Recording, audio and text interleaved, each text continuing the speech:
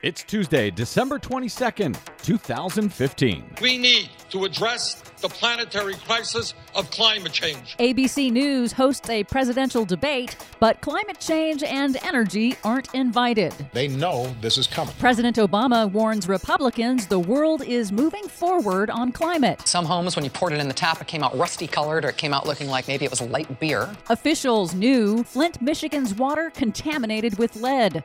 Plus, I can't imagine the leaders of Scotland could be so stupid as to allow this to be built. British court rejects Donald Trump's wind farm objection. All of that hot air and more straight ahead.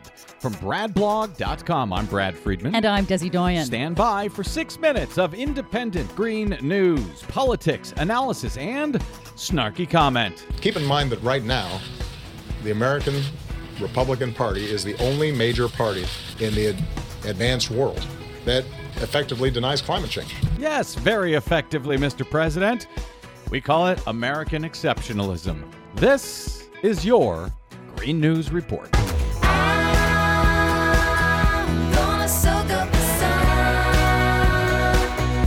Okay, Desi Doyen, I got a note from our station manager at our Lancaster, Pennsylvania affiliate partner, WLRI, saying that our forecast is for 75 degrees on Christmas Eve in Lancaster, Pennsylvania.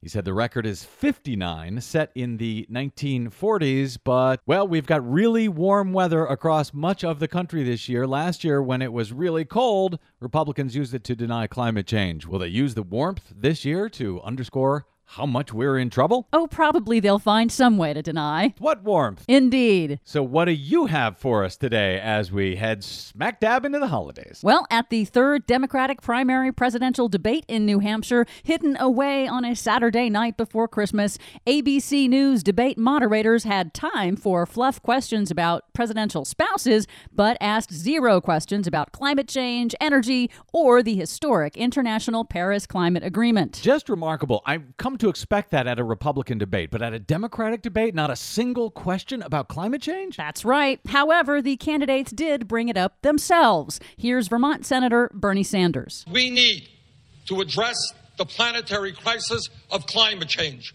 and take on the fossil fuel industry and transform our energy system away from fossil fuel to energy efficiency and sustainable energy. And here's former Maryland Governor Martin O'Malley. The other big challenge we have is climate change. The greatest business opportunity to come to the United States of America in 100 years. We need to embrace this. I have put forward a plan that does this, that moves us to 100% clean electric grid by 2050. That was likely the first and probably last time voters heard anything about O'Malley's ambitious clean energy proposal. Former Secretary of State Hillary Clinton didn't bring up climate or energy at all. The next president will carry out the International Climate Agreement, so it is pretty appalling that the corporate media, like ABC, deems it unworthy of presidential debate time.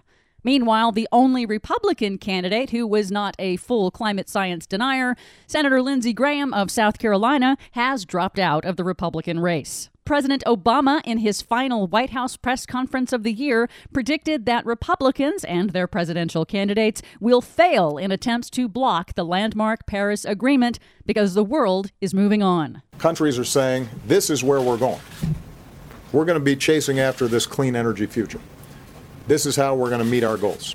That combination of market signals means that the private sector is going to start investing much more heavily. They know this is coming. In Flint, Michigan, newly uncovered internal documents support allegations that officials were warned that Flint's drinking water was contaminated with unsafe levels of lead, but instead the city's emergency manager, appointed by Republican Governor Rick Snyder, and the state told residents for months that the water was safe to drink. Here's Brad Werfel of Michigan's Department of Environmental Quality on Michigan Public Radio a few months ago. Anyone who is concerned about lead in the drinking water in Flint can relax.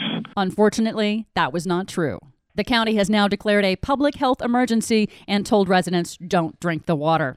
In Los Angeles, the city has filed suit against the natural gas company responsible for a massive gas leak at a storage facility since October that has forced over 2,000 people to seek temporary shelter to escape the sickening fumes. Southern California Gas Company says stopping the leak will take another 4 months. Wow. Just driving past it on the highway not long ago We could smell this horrible stench coming from Porter Ranch, California. Amazing. And it is said to be leaking the equivalent of 25% of California's greenhouse gas emissions all out of this one place. Just extraordinary. Finally, billionaire Republican presidential candidate Donald Trump's attempts to block the construction of an offshore wind farm near his luxury golf resort in Scotland has now been rejected by Britain's highest court. A Trump representative said, quote, "History will judge those involved unfavorably." For much more on our stories today and the ones we couldn't get to, please check out our website at greennews.bradblog.com. From Desi and me to you and yours, here's to a safe and peaceful holiday. From bradblog.com, I'm Brad Friedman. And I'm Desi Doyen. And this has been your Green News Report. Red nose on the reindeer, tinsel on the tree, but it's a green Christmas for me.